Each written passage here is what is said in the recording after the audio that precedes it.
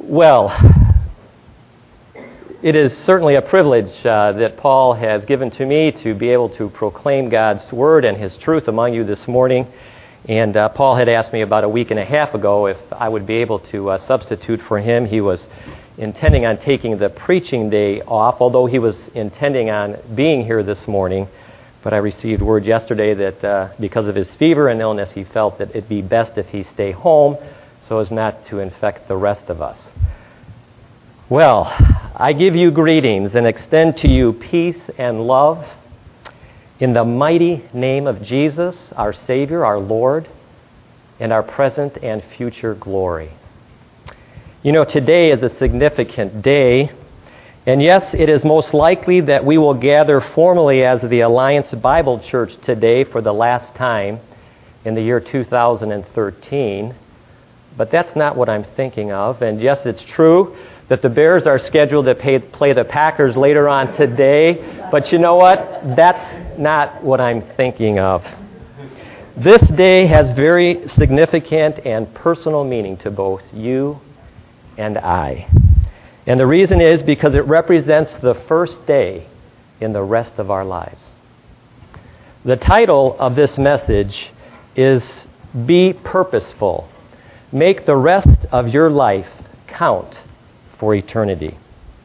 You know, just about a week ago, I was speaking with Brother Kerry, who, along with his wife Reggie, lead our youth group. Kerry mentioned that a while back he had asked the young people a question, and the question went something like this. How many of you have ever read something written by your great-grandfather that clearly expresses or reveals the driving passion of his life? Quite a question, isn't it? True enough, we in the human race have goals and desires, dreams and aspirations. What is the driving passion of your life? Of my life? Have you ever considered your life objective? When you get to the end of your life, will you still value your life objective as having been a worthy pursuit? Or will you come to the realization that the investment of your time, energy, emotions, and resources resulted in vanity and in emptiness and in loss? Do we have examples of characters in the Bible who lived with purpose? Well, what does the Bible say?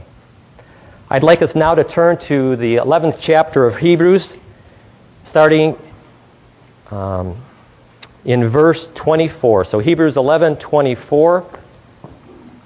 And we're going to take just a few moments to review two Old Testament characters and get a glimpse of their sense of vision.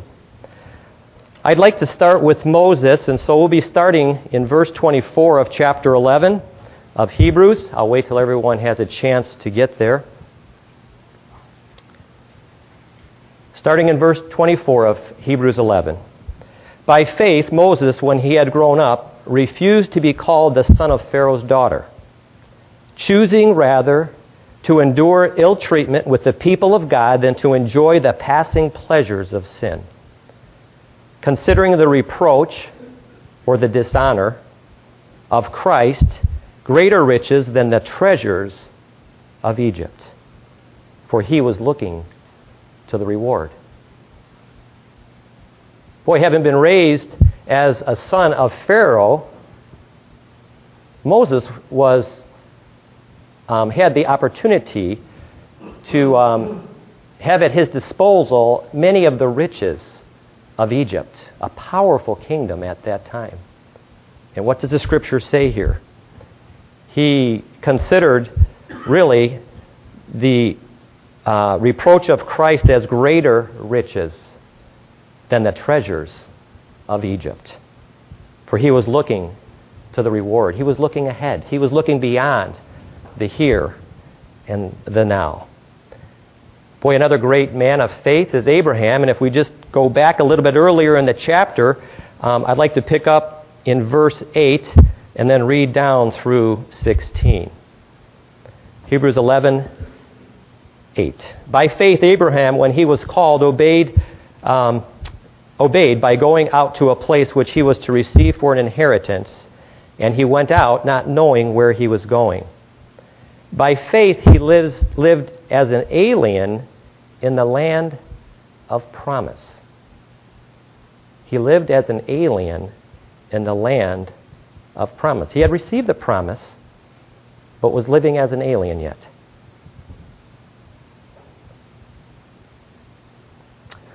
As in a foreign land, dwelling in tents with Isaac and Jacob, fellow heirs of the same promise. Interesting that they didn't put down roots, even in the promised land, did they? They were living as aliens. For he was looking for the city which has foundations, whose architect and builder is God. By faith, even Sarah herself received ability to conceive even beyond the proper time of life, since she considered him faithful who had promised. Therefore also there was born of one man, and him as good as dead, because of his age, so to speak, at that as many descendants as the stars of heaven in number, and innumerable as the sand which is by the seashore. All these died in faith without receiving the promises, but having seen them and having welcomed them from a distance, and having confessed that they were strangers and exiles on earth. For those who say such things make it clear that they are seeking a country of their own. And indeed, if they had been thinking of that country from which they went out, they would have had opportunity to return. But as it is, they desire a better country, that is a heavenly one. Therefore, God is not ashamed to be called their God, for he has prepared a city for them. Wow. Let's take a look at that city. And to find out about what that city is like, we're going to turn to Revelation. We're going to look to Revelation chapter 21. And what kind of city has God prepared for them and for us? We're going to start looking at verse 8. At verse 1, and we're going to be reading through verse 8. Okay, that's Revelation chapter 21, verses 1 through 8. This is John. John had received a revelation. This is a revelation of the Lord Jesus Christ about the events that were about to happen. Oh, not immediately, but in the future. And so John records what he sees and what had been revealed to him. And I saw a new heaven and a new earth. For the first heaven and the first earth passed away, and there is no longer any sea. I saw the holy city, New Jerusalem, coming down out of heaven from God, made ready as a bride adorned for her husband. There's the city. And I heard a loud voice from the throne saying, Behold, the tabernacle of God is among men, and he shall dwell among them, and they shall be his people, and God himself shall be among them. And he shall wipe away every tear from their eyes.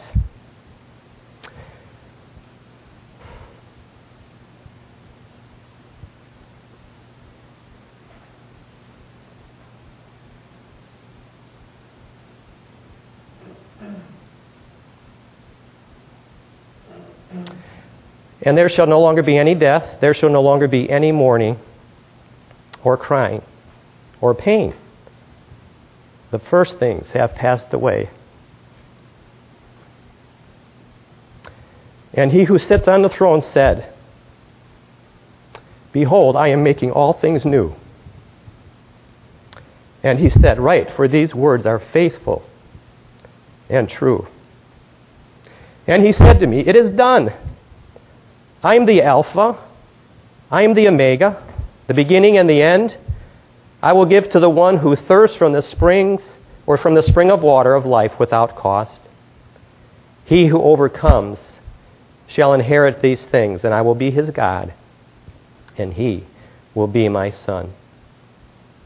What a beautiful passage there that explains to us the future that is yet in store for us who know Christ.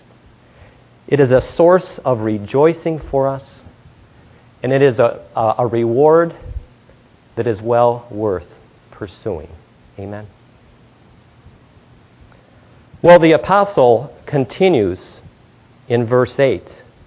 And we see a great contrast between the blessing that is yet in the future for us who have been born again through the precious shed blood of Jesus, and those who fail to submit to His love and receive His grace.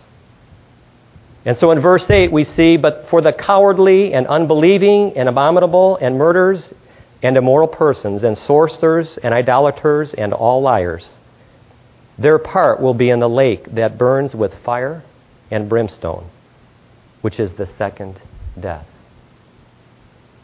Here the term second death is used to refer to spiritual death. The first death referring to our physical death, the cessation of our tent here that houses our eternal soul that continues to live on for eternity.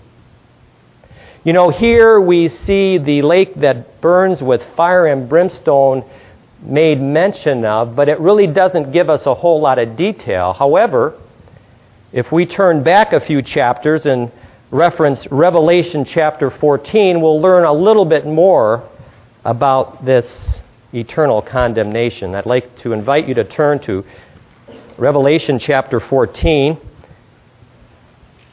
And again, this is a prophecy, and John sees what is yet going to happen in the future.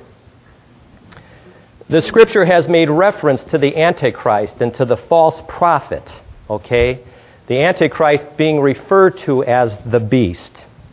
And so I'd like to pick it up in verse 9 of chapter 14. "And another angel, a third one, followed them, saying with a loud voice, 'If anyone worships the beast,'" that's the Antichrist, "'and his image, and receives a mark on his forehead or upon his hand, he also will drink of the wine of the wrath of God, which is mixed in full strength in the cup of His anger. And he will be tormented with fire and brimstone in the presence of the holy angels and in the presence of the Lamb. And the smoke of their torment goes up forever and ever. And they have no rest, day and night, those who worship the beast and his image, and whoever receives the mark of his name. Here is the perseverance of the saints who keep the commandments of God and their faith in Jesus." Friends, this is a very sobering reality of the fate of those who do not know Christ.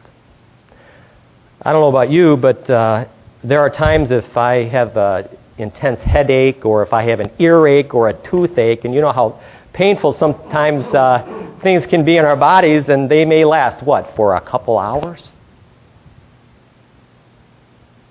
And oh, the joy of the relief when God brings healing to us. Amen.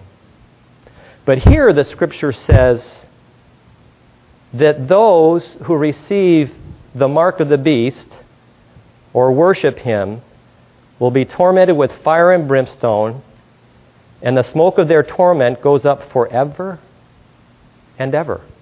Not just for an hour, not just for a day or a week or a year or a decade or a century, but forever. And they have no rest, day and night.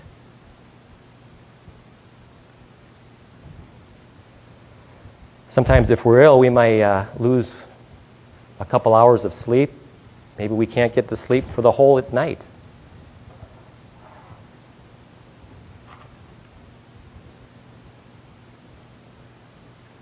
But there is no rest, day or night, for all eternity, for those who do not know Christ.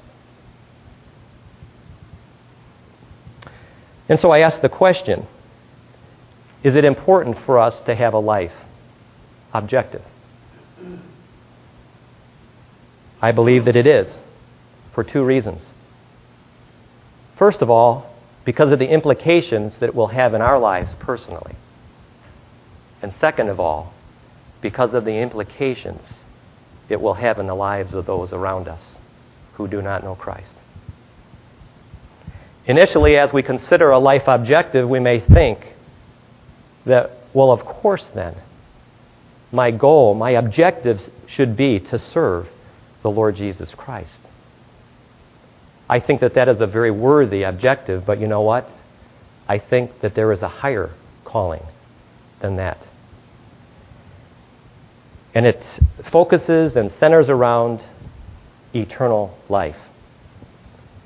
You know, many times we think of eternal life as that which, extends beyond the momentary and into the future. But Jesus actually gives us a definition of eternal life, and it's found, the definition that Jesus gives us is actually found as recorded in the Gospel of John, chapter 17. Many of you may already know that, but I'd like us to turn to that. This is Jesus when he's praying to the Father, and this prayer is prior to his crucifixion. And it's been termed before as the prayer of Jesus, the high priestly prayer. I think they refer to that, of Jesus Christ. And so he begins his prayer by saying, Father, the hour has come, glorify thy Son, that the Son may glorify thee. Verse 2, even as thou gavest him authority over all mankind, that to all whom thou hast given him he may give eternal life. And this is eternal life. Jesus is about to give us the definition of eternal life. That they may know thee, the only true God, and Jesus Christ, whom thou hast sent. Isn't that a beautiful definition of eternal life? Eternal life is not some distant event that we enter into. It's a relationship. It's a relationship with the living God and Jesus Christ. And so I submit to you that to know God and to know Jesus Christ becomes our first and foremost priority of life. I believe that it's out of that relationship that comes all the abundance that flows out of our life and into the lives of others.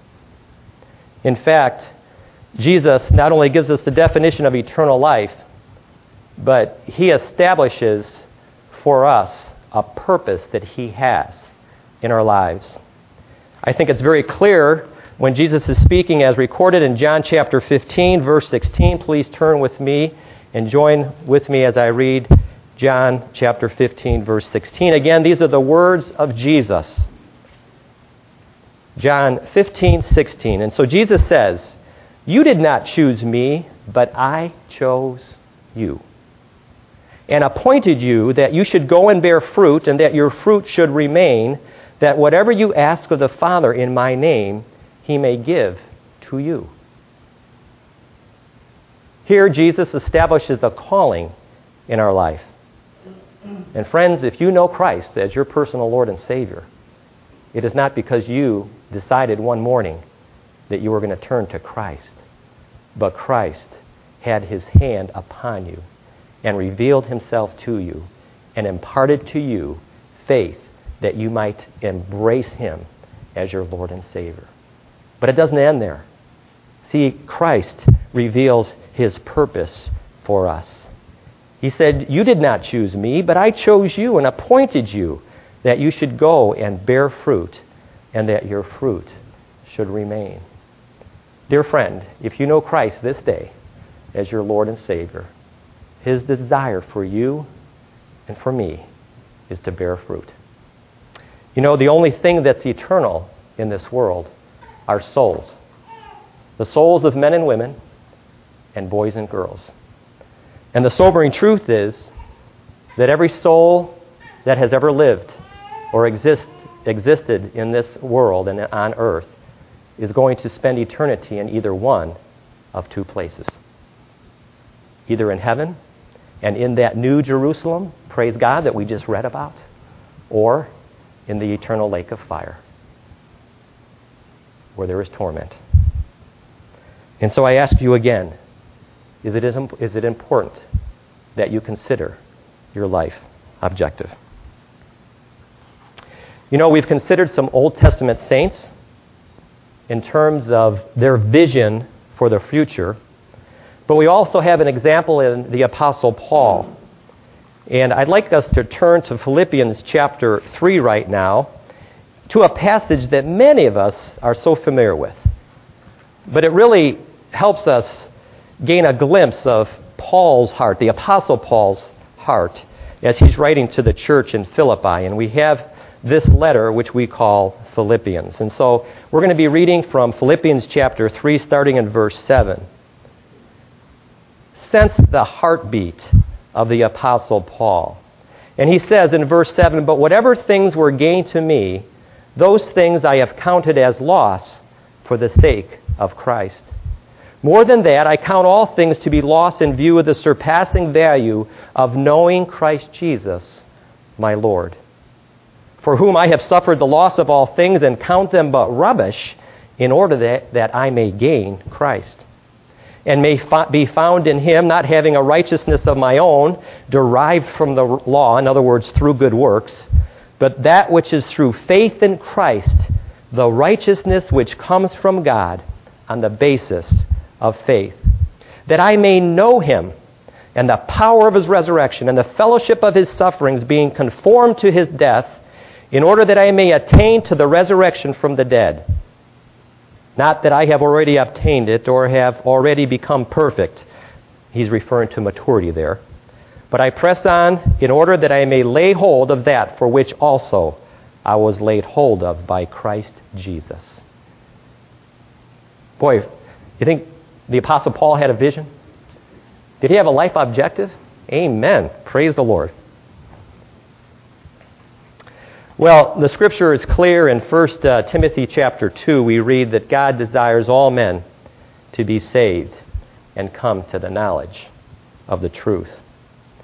Well, we find encouragement, great encouragement from the Scriptures as we see men who have demonstrated vision for the future, have lived with meaning, have lived with purpose. And I have a modern day example of people living with a purpose. It's a personal example. When I was in my late teens and 20s, if you would have asked me if I knew of anyone who, or if I knew what it meant to live seriously for the Lord Jesus Christ, I could have answered you yes. You see, I had the beautiful example of what it meant to live for Jesus in the persons of my grandmother and grandfather Pfeiffer, my dad's parents. Grandma was a woman of faith. She had a simple, trusting faith and believed God for miracles. She was incredibly loving and humble and had a servant's heart and the gift of hospitality. My grandpa was a man who loved the Lord Jesus and was a man of the Word. They walked the walk. They didn't just talk the talk. And as a young man in my mid to late 20s, I would get home from work occasionally, especially in the summertime, and I'd eat dinner real quick, and then I'd make the 35 or 40-minute trip to the northwest side of Chicago, where I would visit my grandma and my grandpa at their home.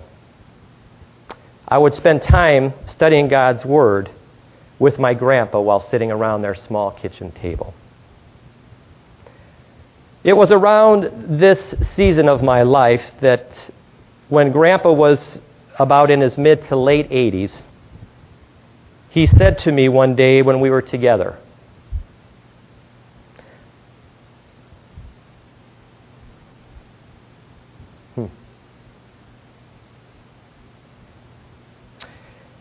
he said something to the effect, "I never regret having lived for the Lord. If there was one thing that I would do different in my life, it would be that I would have served Him more." Wow. You can imagine what kind of impression that made on me.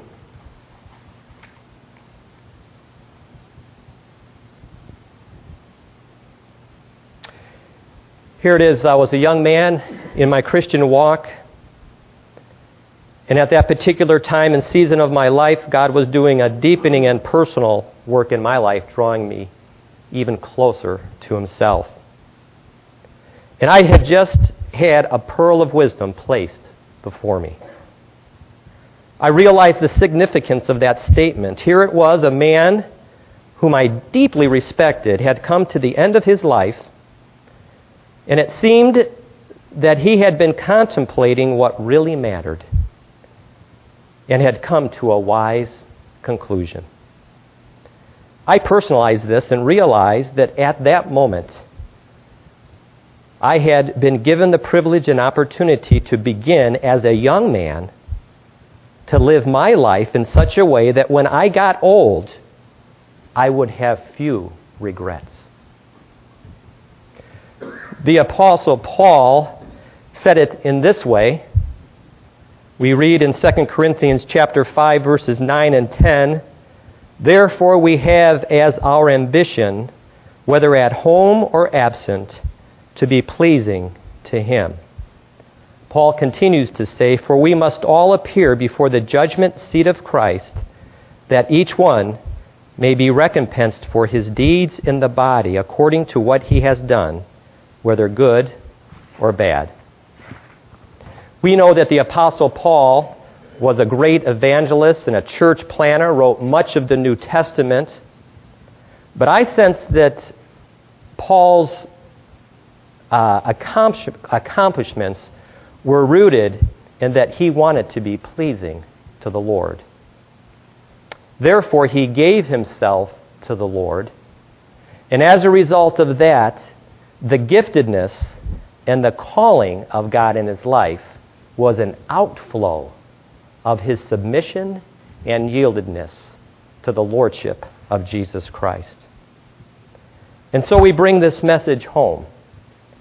There may be some here who have never come to saving faith in Jesus Christ. Jesus himself says in John chapter 1, verse 12, "But as many as received him, to them he gave the right to become children of God, even to those who believe in his name." My friends, God does not wait for us to clean up our act and become righteous enough to the point where he can accept us into his family. For the Scripture is very clear when it says in Romans 3:23, "For all have sinned and fall short of the glory of God." God, knowing that we were wretched in and of ourselves, with wicked hearts, indifferent towards God, rebellious, independent, at the appointed time, sent us a Savior. And his name is Jesus. And Jesus himself lived with purpose. And we all know that purpose, don't we? He had his mind fixed on coming to seek and to save that which was lost. And that redemptive work, that saving work was accomplished for you and I when Jesus bore our sins in his body on that cross. And so God fully accepts the payment which Christ has made on our behalf, that we might be made his very own righteousness. Friends, if you have never known Christ as your Lord and Savior, the Bible says today is the day of salvation. For by grace you have been saved through faith, and that not of yourselves. It is the gift of God, not as a result of works, that no one should boast. And many of you gave gifts this Christmas time and received gifts. And if you gave a gift to a loved one, you could have offered that gift, and yet it was not in their possession until they did what? Until they accepted it, until they received it. And so today, Christ offers salvation. His redemptive work is sufficient to pay the penalty of your sins and the sins of everyone who has ever existed in this world, or whoever will. And that gift is offered to you, friend. And yet there's one thing you need to do. Oh, it's not work for it. It's not prove that you're worthy to receive it. But it's to receive it. And as Todd said, accept it. Friend, you can do that in the quietness of your seat right now, when you go home, later on today, when you're in your bed tonight, or tomorrow walking around the block, wherever it might be. But I encourage you not to delay, for the Scripture says today is the day of salvation. You know, perhaps others have never considered a life objective. You know, I was a part of a parachurch organization while I was going to college many, many years ago, and for a couple weeks there, our leader was talking about objectives and life objectives, and so he encouraged us to consider our lives, and with Bible in hand, and considering the scriptures that we had been exposed to, and as we were reading, to develop what does the scripture say concerning the value of life. And so in prayer and through the study of God's Word, I was able to come up with a life objective. Very simple, friends. Very simple. And you know what? I don't think it's changed much since those days. To God be the glory. Perhaps others have had objectives, have had goals, and you realize that they need to be realigned with God's will and God's purposes in your life. You see, God has each one of us here for a reason today. And we have a very personal God, and He desires to speak to the depths of our heart that we might know life eternal and freedom and the liberty that is found only in our Lord Jesus Christ. And I encourage you to desire to please Him in all that you do, in heart and in word and in deed and in thought. Let God use your giftedness with which He has gifted you. Let Him fulfill His calling in your life. Give yourself completely to Christ.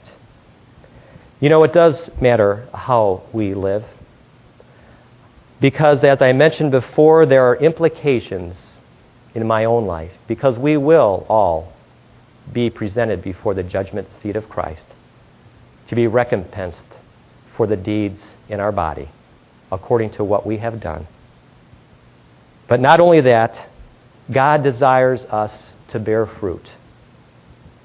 And God desires us to proclaim Him, the excellencies of our Savior, to those around us who yet do not know Christ. We do so by a life that is lived in godliness, in words that uplift and exalt the name of Jesus. We do so as the Holy Spirit anoints us to accomplish His purposes among a lost and dying world. Wherever you are in life, it is not too late to start. Don't let the enemy condemn you because of choices perhaps that you have made in your earlier days. There is beauty in God's grace. For we read in the book of Romans chapter 5, but where sin increased, grace abounded all the more. Well, perhaps you need to meet with God today, friend. Perhaps God has spoken to you. We're going to be singing a song. It's called I Surrender All. And perhaps God has spoken to you this morning. I don't know your hearts, but I encourage you to yield in submission to the Lordship of Jesus Christ. Give Him all your life. Give Him your talents, your finances, your abilities, your heart, your mind. In full surrender, present yourself to the King of Kings and let Him use you for His glory. And let's trust God that He will use us as a body to reach many souls for Jesus Christ in the coming days.